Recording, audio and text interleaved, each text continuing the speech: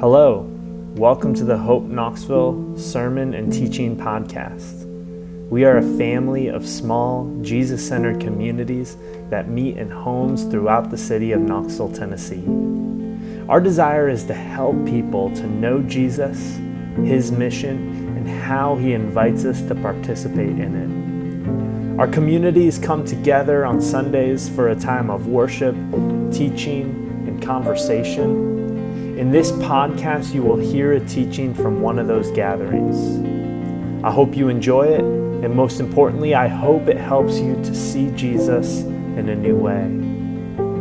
To learn more, please visit hopeknoxville.org.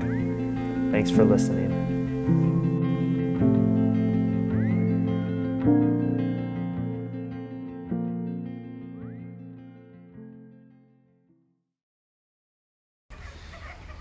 God, I'm just so grateful that we can come together this morning, look at your word. God, I pray that as we continue our journey through Acts, that we would just gain a better understanding of who you are, who your son is, who Jesus is, and what the church is called to be, God.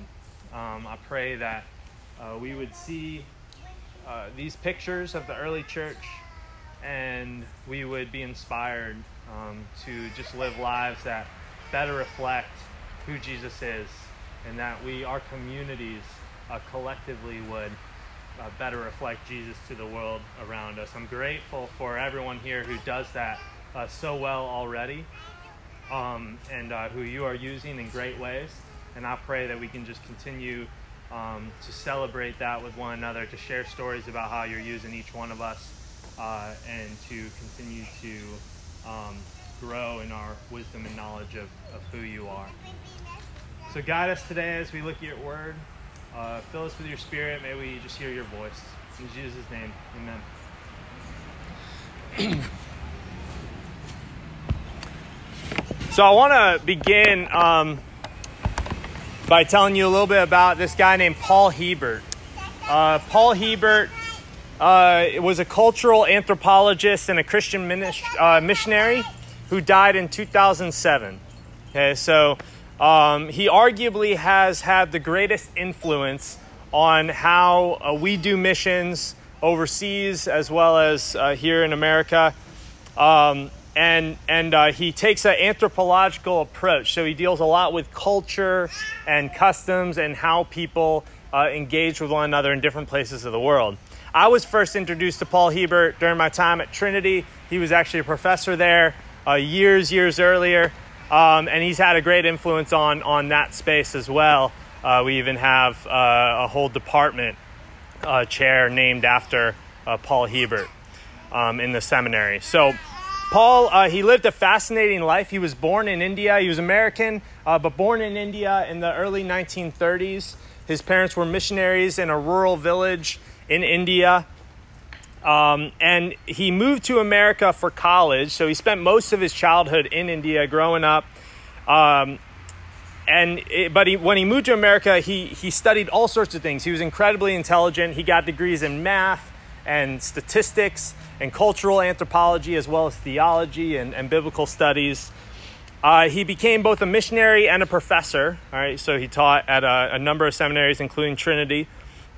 But he went through a pretty radical transformation, a change in his thinking when he came back to America. He began to reflect on his upbringing in India, his experience there with the missionary community, and began to become really critical of the way that that community gathered with one another and gathered people from the village, and just the way American missionaries in general engaged with culture. He never lost his faith, but he grew very dissatisfied with the way Jesus had been presented his whole life. Okay, so he loved Jesus. He, in fact, grew more and more in love with Jesus as he went through on this journey, but he was just very dissatisfied, uncomfortable, disappointed in the way that Jesus and Christianity had always been presented.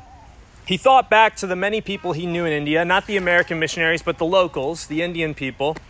And he remembered many people who showed a lot of interest in Jesus and actually were very attracted to Jesus.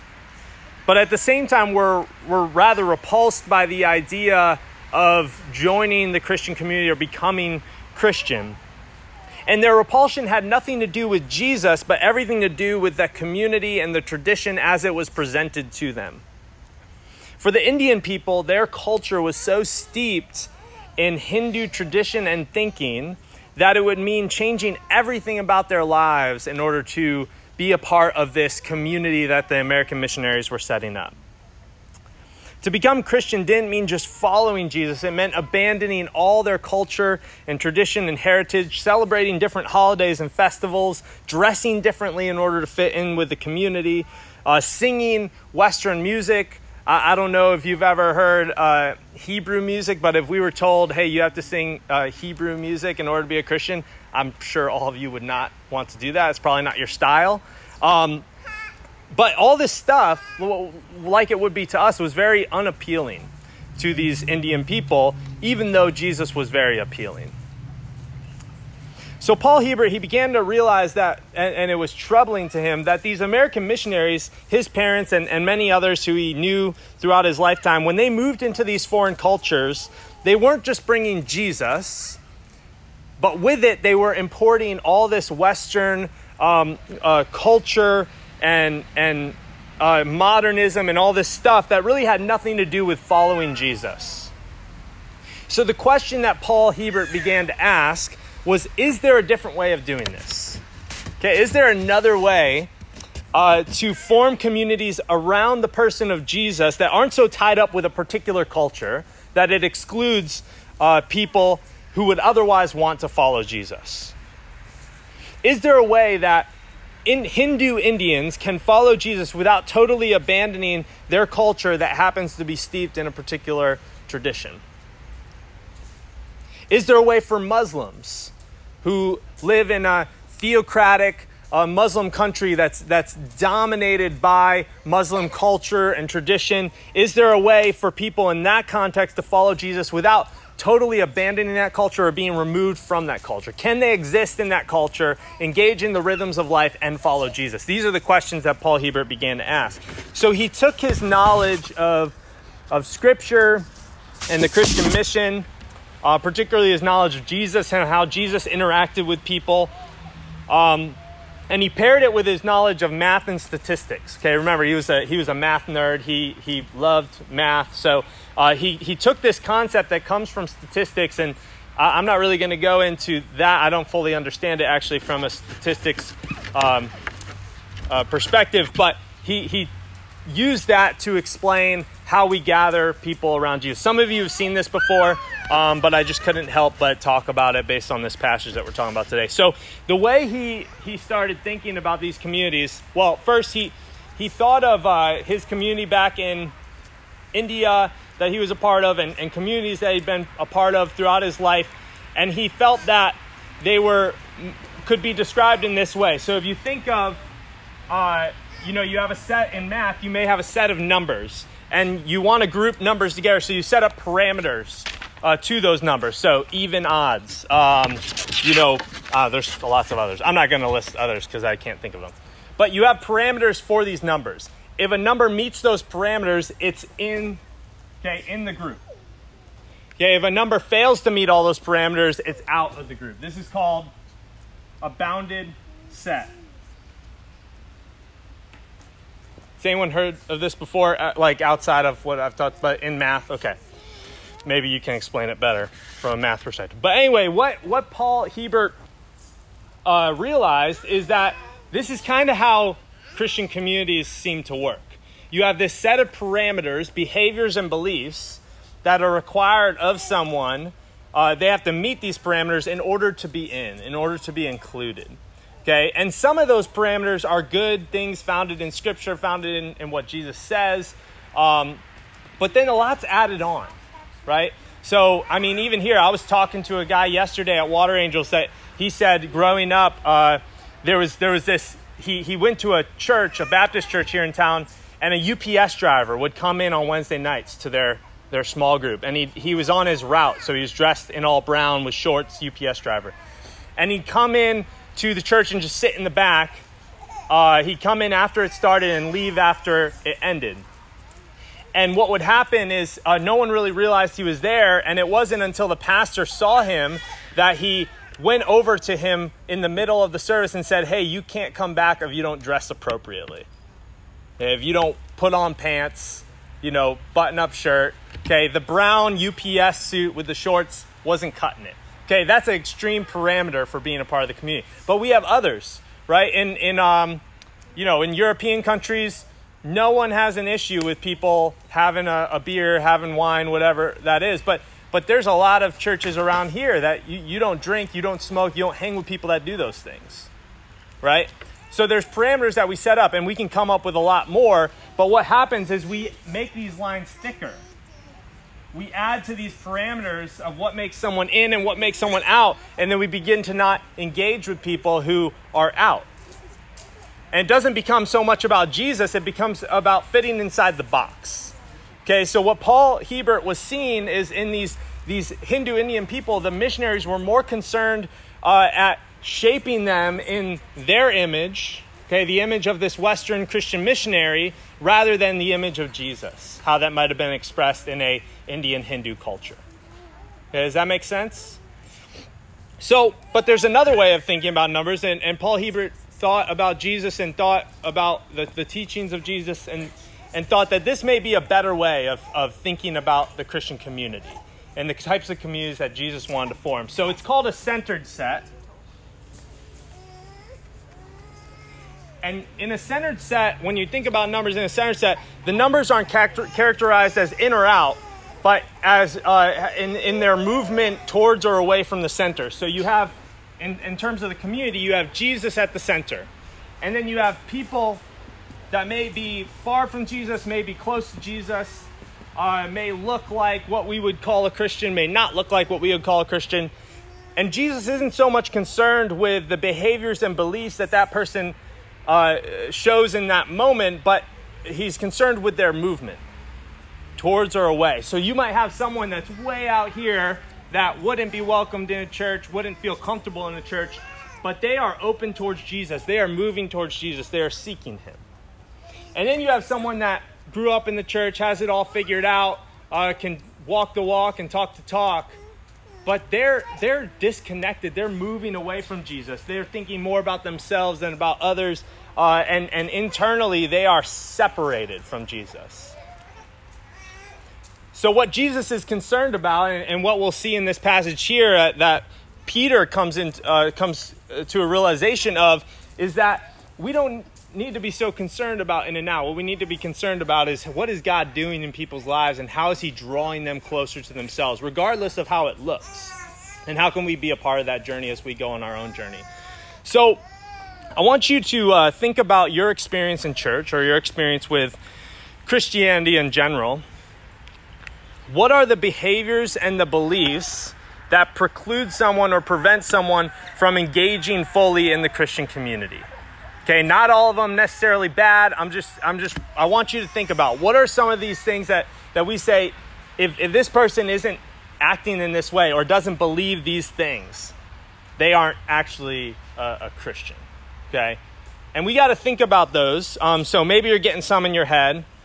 Again, some may be, you look at scripture, it might be a reasonable thing to think, and some may be totally out there. We've added on, all this stuff. But we need to understand those parameters, those boundaries that we've set, and really think about, would it be possible to embrace someone fully even if they didn't meet those behavior and belief parameters? Is it possible to invite someone into the Jesus community so that they can experience and follow Jesus and go on this journey of discipleship with them, even if those belief and behavior guidelines aren't met at that point, or maybe for some of them are never met?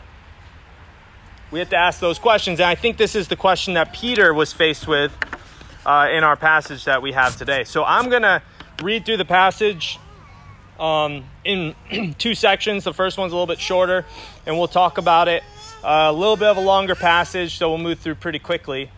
But as we're thinking about the passage, we're going to be referencing these two ways of thinking about communities.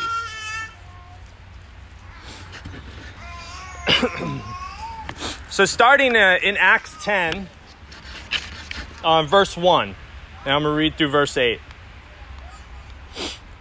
In Caesarea, there lived a Roman army officer named Cornelius, who was a captain of the Italian regiment. He was a devout, God-fearing man, as was everyone in his household. He gave generously to the poor and prayed regularly to God. One afternoon, about 3 o'clock, he had a vision in which he saw an angel of God coming towards him. "Cornelius," the angel said. Cornelius stared at him in terror. "What is it, sir?"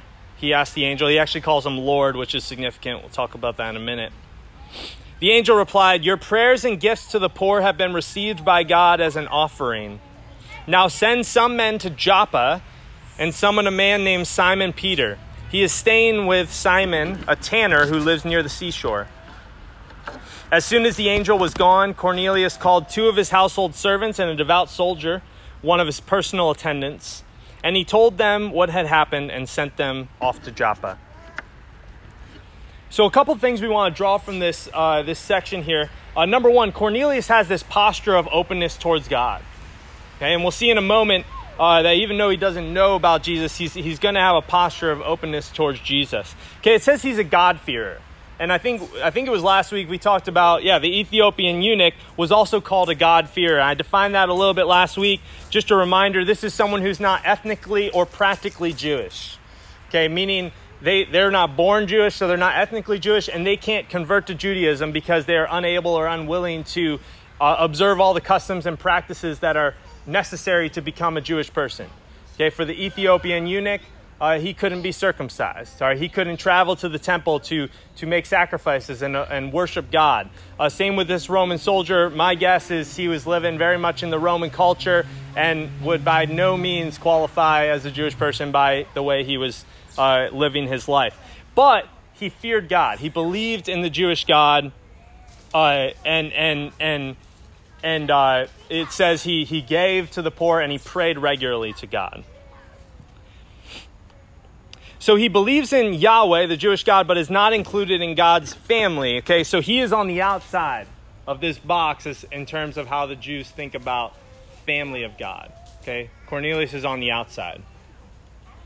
But clearly his belief in God has caused him to live a radically different life than the typical Roman. I mean, giving generously to the poor, praying regularly to God. When this messenger from God shows up, okay, the angel is a messenger, he calls him Lord. Okay, this is significant because we know that for the early followers of Jesus, they called Jesus Lord. But for Romans, Lord was a term reserved for Caesar. Okay, Caesar was this human deity, and they would call Caesar Lord.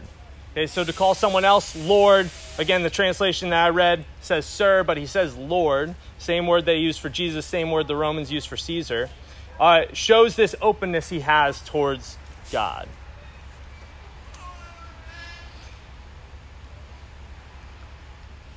So we see a man who was sworn to serve and fight in the name of Caesar. Okay, this human deity figure. Again, they worshipped Caesar among all the other Roman gods. He's showing a significant amount of openness here, openness to God. And you see him turning away, okay, from Caesar and from worshiping these Roman gods and turning towards God, calling him Lord, even if he's not fully understanding what that looks like and what that means. So number one, Cornelius has this posture of openness. Number two, God has accepted Cornelius, okay, even though his people have not. Look at what the messenger says to Cornelius here in the passage. He says, "Your prayers and gifts to the poor have been received as an offering to God." As an offering, okay? Offerings were something done in the temple.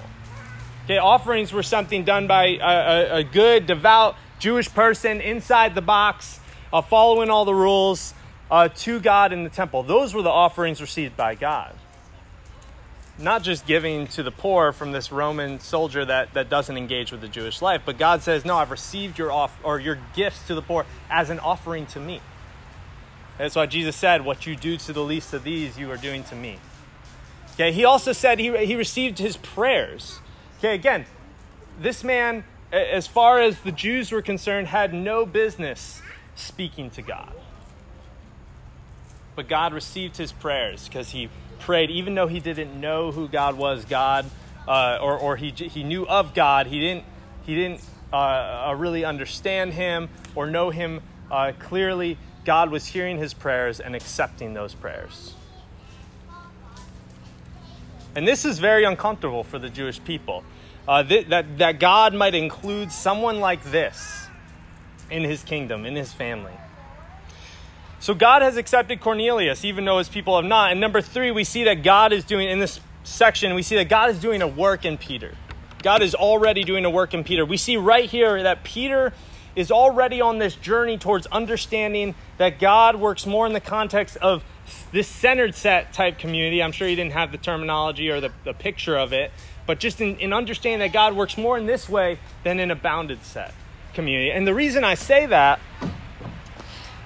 is Cornelius, when he sends the men to Joppa to retrieve Peter, he sends him, he says he's staying with a man named Simon who is a tanner. Okay, he's not a spray tanner, though that probably would have made you outside the box as well. A tanner is someone who, I just learned this week, someone who takes the skin off of dead animals and dries it out so it could be used for leather. Okay, if you know a little bit about Jewish custom, that's not a good job to have. Okay, you don't touch dead things. Okay, unless you're making a sacrifice in the temple, the animal, a bunch of rituals to make the animal clean. So he spends his days with dead animals, peeling the skin off these animals and making leather out of it. A tanner would be in the same class as a prostitute, same class as the tax collector. All these people that Jesus spent his time with, that the Jewish people, they wouldn't want to touch. They wouldn't want to be seen in the presence of. So Peter's staying at this man's house, and we see Peter challenging, or at least doing away with, some of these boundaries that exclude people from the Jesus community. We see him on a journey from understanding God's family like this, the bounded set, to understanding God's family like this, in a centered set around Jesus. And I mean, we would hope that would be the case. He spent years following Jesus, and Jesus was hanging out with a lot of people who were outside the box, right?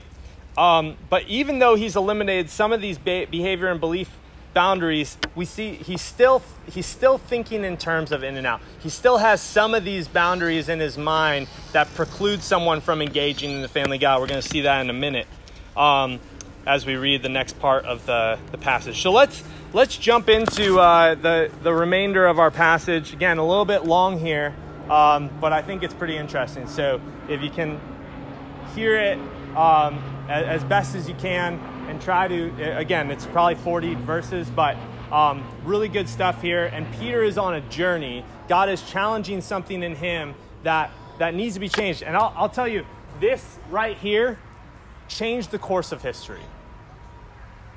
Okay, to have Peter, who is really the leader of this early church movement, reach out and accept a Gentile man into the family of God is the reason that we all sit here today as Christians. It's the reason that we follow Jesus and aren't Jewish. Okay, so let's read, starting in verse 9.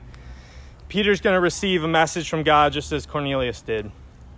The next day, as Cornelius' messengers were nearing the town, Peter went up on a flat roof to pray. It was about noon, and he was hungry. But while a meal was being prepared, he fell into a trance. He saw the sky open, and something like a large sheet was let down by its four corners. In the sheet were all sorts of animals, reptiles, and birds. Then a voice said to him, "Get up, Peter, kill and eat them." "No, Lord," Peter declared. "I have never eaten anything that our Jewish laws have declared impure or unclean."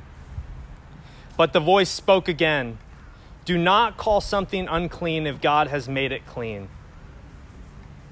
The same vision repeated 3 times. I just realized Peter, lots of stuff needs to happen 3 times for Peter, right? He denies Jesus 3 times. Jesus invites him back into relationship with him 3 times. I don't know. Just thought of that. Anyway, so 3 times God says, "Do not call things that unclean that I have made clean." Do not call something unclean that I have made clean. Peter was very perplexed by this. What could the vision mean?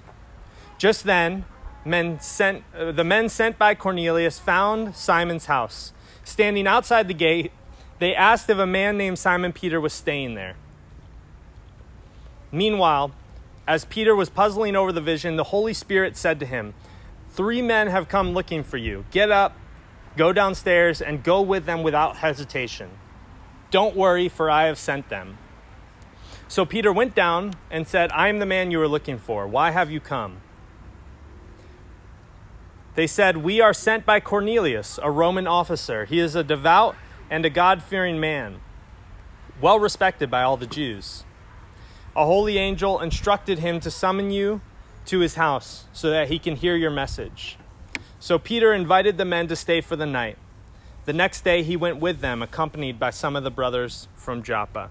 Okay, so these men come, they get Peter. Now they're going back to Joppa to see Cornelius. I'm sorry, they're going from Joppa to see Cornelius, into Caesarea. Picking up in verse 24, they arrived in Caesarea the following day, and Cornelius was waiting for them and had called together his relatives and close friends. As Peter entered his home, Cornelius fell at his feet and worshipped him. But Peter pulled him up and said, "Stand up. I am a human being just like you." So they talked together and went inside, and many others were assembled. Peter told them, "You know it is against our laws for a Jewish man to enter a Gentile home like this or associate with you. But God has shown me that I should no longer think of someone as impure or unclean. So I came without objection as soon as I was sent for. Now tell me why you have sent for me." Cornelius replied, 4 days ago I was praying in my house about this same time, 3 o'clock in the afternoon, and suddenly a man in dazzling clothes was standing in front of me. He told me, 'Cornelius, your prayer has been heard, and your gifts to the poor have been noticed by God. Now send messengers to Joppa and summon a man named Simon Peter. He is staying at the home of Simon, a tanner who lives near the seashore.'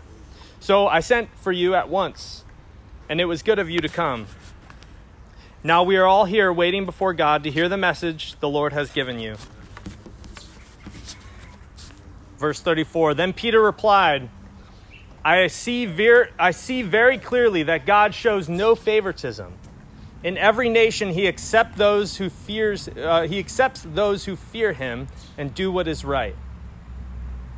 This is the message of good news for the people of Israel, that there is peace with God through Jesus Christ, who is Lord of all.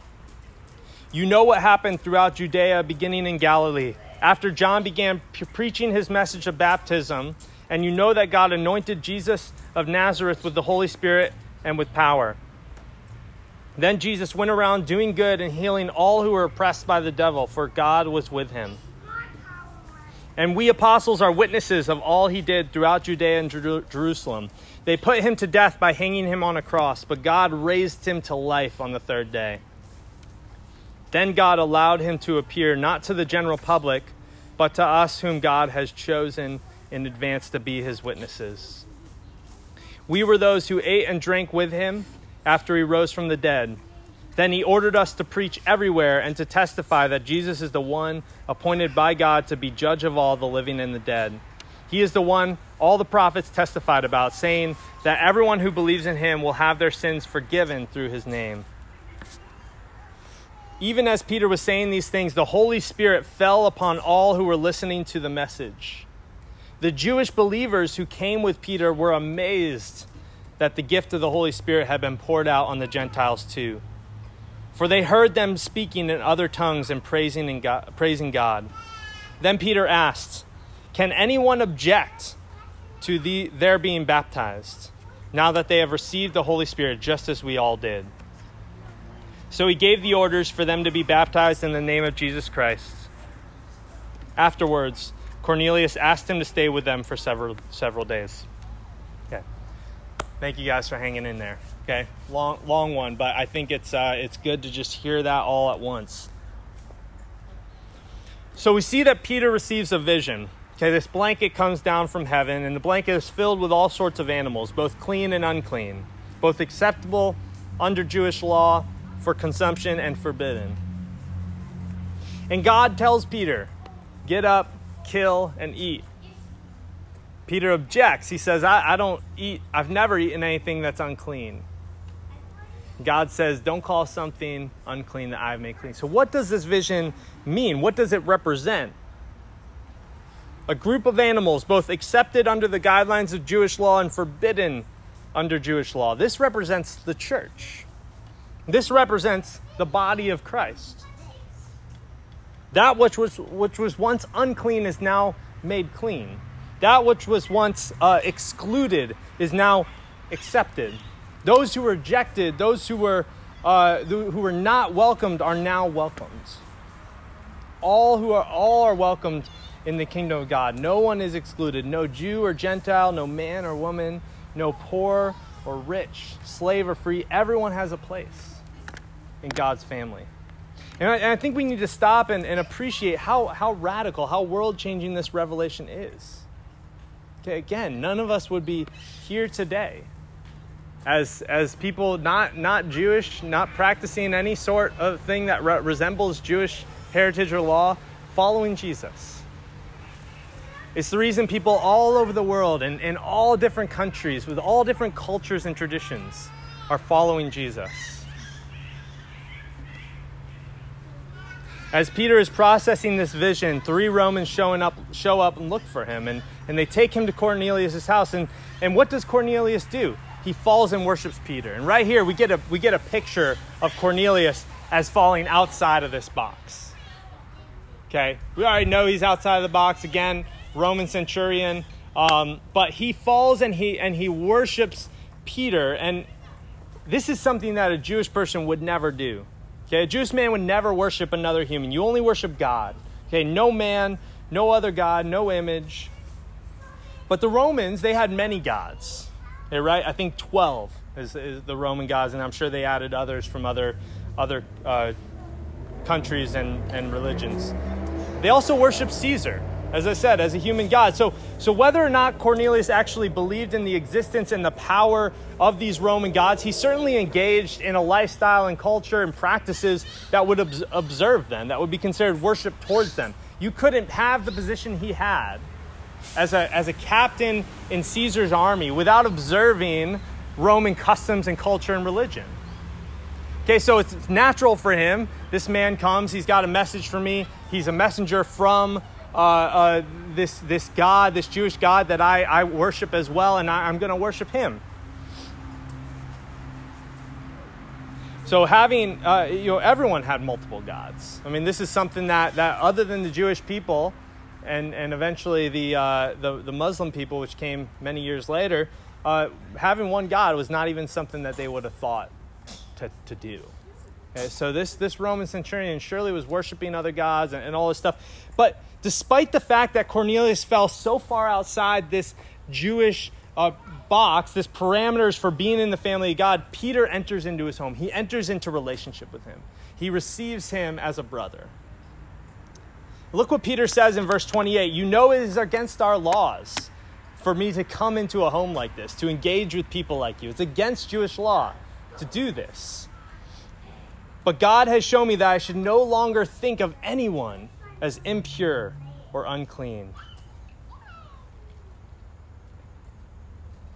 He's learning that God does not view people in the way that we do. He's not so concerned with in and out based on our behaviors and beliefs. He's concerned primarily with our posture towards Jesus. Are we moving away from Jesus or towards Jesus? Peter says in verse 34, I see very clearly that God shows no favoritism. In every nation he accepts those who fear him and do what is right. All right, what does he mean by do what is right? Okay, it sounds like a behavioral parameter there, right? But what did Cornelius just do? I mean, he fell down and worshiped Peter. Commandment number 1, don't have any other gods before me. The second one is don't worship any image or idol or anything in creation. Okay, so he's 0 for 2 right here in this moment, yet God accepts him into his family. Peter accepts him into relationship with him.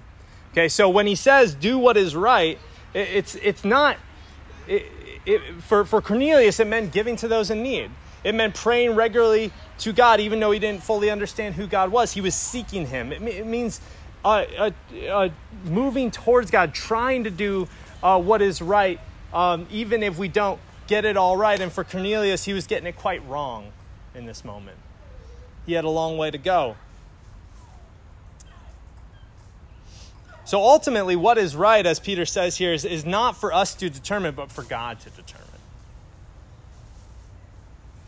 And a posture of openness towards Jesus, movement towards God, means that God is doing something in this person.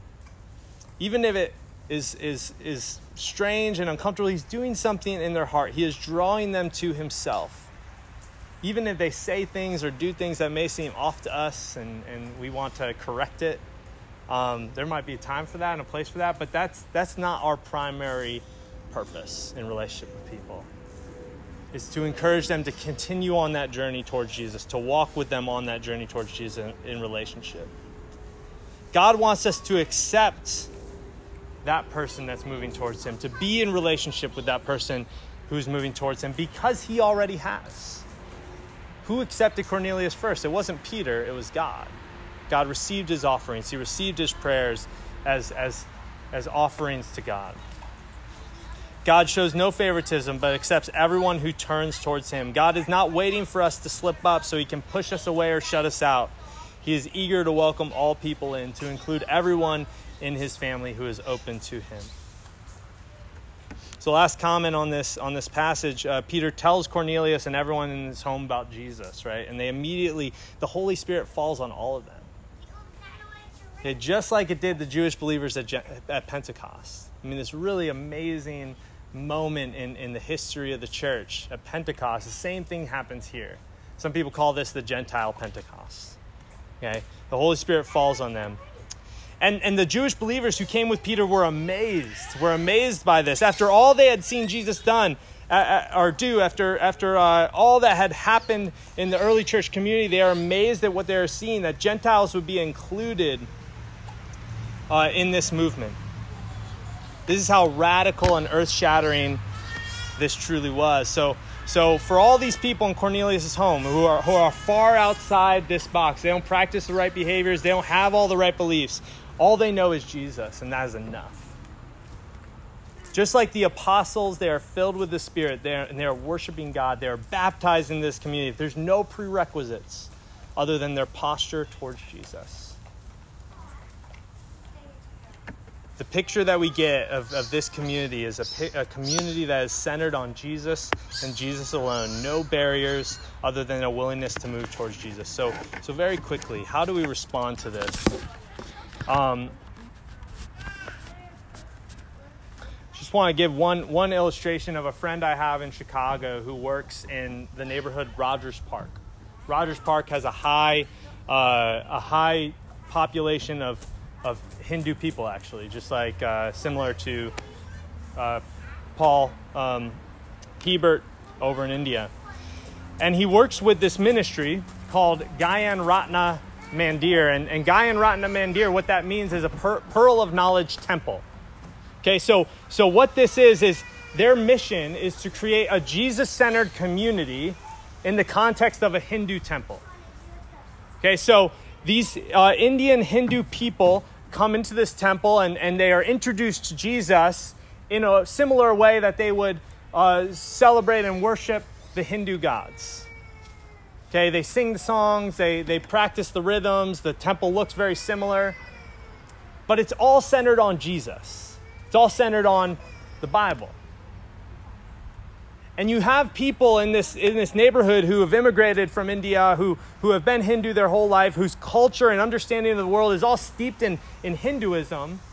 and they're coming to know Jesus, and they're becoming disciples of Jesus before they really even call themselves Christian or ever call themselves Christian. Okay, they are Hindus who believe in Jesus. And it doesn't mean they're worshiping. I mean, some of them may still be on a journey where they might be still confused about, how does the Hindu God fit in all? But they're on a movement towards Jesus where Jesus becomes their Lord and Savior and the only thing that matters in their lives. Okay?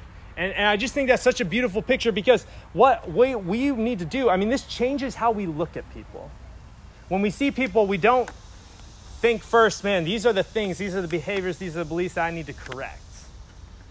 Instead, we are invited to ask, what is God doing in this person's life? What is he doing in his heart? How is he trying to turn this person towards him? And how can I be a part of that? How can I join them in that? As I myself am doing the same thing. Every single day, we need to turn our attention off to all the things that we're tempted to move towards and tempted to look at and tempted to grasp for our identity and purpose and value. And we're called to turn towards Jesus. And just like everyone else that is in this centered set picture of a community, we may be close, we may be far. But what matters is, where are we moving? Are we moving towards Jesus? Are we turning away from the things that pull us away from Jesus and moving towards him? So I think this needs to be said, but what this does not mean is that God's not concerned with our behaviors and beliefs. It does not mean he's not concerned with our behaviors and beliefs. Following Jesus, as we all know, involves the most radical life change imaginable. Okay, radical life change. When we follow Jesus, we will most certainly become more generous. We will most certainly become more humble, more patient, more kind, more loving to all people, if we're truly following Jesus. But what this tells us is that though that radical life change happens, it looks different for everyone. Everyone is on a different journey. And when we wall people out, and I know I'm preaching to the choir here because you guys don't think of people in this way, but when we wall people out, we are missing the opportunity to be a part of their journey towards Jesus. So, and why I say this, one, because it fits with this passage. Again, I know that you guys know this. I know that you're practicing this. But as we move along in these communities, as we move along Hope Church, there's always going to be that temptation to set up barriers. There's always going to be this temptation to wall people out. We have our community. We like our community. It's comfortable. There's people in it that God's working in, and that's great. But then what about the people on the outside? What about the people that we see at our work, see in our neighborhood? We need to always be asking and challenging ourselves, how do we create space for them? How do we create space for others? So as time goes on, as we see more people come into our communities, as we see our communities grow stronger and more in love with Jesus and more in love with one another, okay, the answer is continue to create space for people to step in and show others in your community how to do that. Continue to invite people into spaces where they can experience and encounter Jesus wherever they are at in life. People that would never step foot into this setting where we are looking at the Bible and singing songs, or people that would never step foot into a church building, or maybe even never step foot into our backyard to study the Bible on Wednesday nights or on Tuesday nights. We always want to be creating spaces where people can encounter Jesus. And I know we're ready to worship, but I want to give you this one last picture because I think it's catchy and memorable. But it's this idea of we want to dig wells rather than build fences. Okay, and what I mean by that is when you herd cattle. Okay, no, has anyone herded cattle? Herded? Is that a verb? Herded. Okay, if you herd cattle, there's a couple different ways of doing it. I've been told. One way is probably the most common around here, and that's build a fence. So you take your herd of cattle, you put them on your property, on your land, and you build a fence. And you know they're your cattle because they're inside your fence. The cattle outside your fence, not your cattle. It's your neighbor's cattle or something. Wild cattle. Is there wild cattle in Montana? Montana may actually do the well. All right, so another way of herding cattle is very popular in Australia and places where there's wide open country and not as much, thinking about mine, yours property. It's digging a well. So you take your cattle, you dig a well in a land where there's not water. They can't go to a lake or a stream and get water. To get water that sustains their life, they have to come back to the well. So every day they come to the well, they drink from the well as you draw water from that well, and then they go out and they graze in the wide open land, no fences to hold them in. What keeps them together is the well, their source of life. How do we dig wells where people can can taste the life-giving presence of Jesus rather than build fences and say, you're in, you're out? How can we invite people to drink from the well? We can do it every single day, wherever you're at. Okay, so that's what I want you to think about. I want you to think about as Brian leads us in this song. This is going to be a reflective song to start. Take your time. Think about a few people in your life. If you're at a place where you can do this, think about a few people in your life who would be outside this box. If we were to make this box and say this is what makes someone in and out. Think people that are outside. Maybe they've put themselves outside. Maybe we've put them outside. And ask the question, how can I give them a taste from the well this week? Maybe it's a coworker. Maybe it's a neighbor. Okay, maybe it's just maybe you just give them a word of encouragement, or tell them that they are seen, that you know their name, that you care about them. Maybe it's a conversation about Jesus and what Jesus has done in your life. How can you meet that person wherever they're at, and rather than try to move them in the box, try to turn them towards Jesus? How can we ourselves this week do the same? And I think a big part of that is by thinking about others. How can we turn towards Jesus this week? So Brian, you can lead us in this few songs, and let's move into a time of reflection.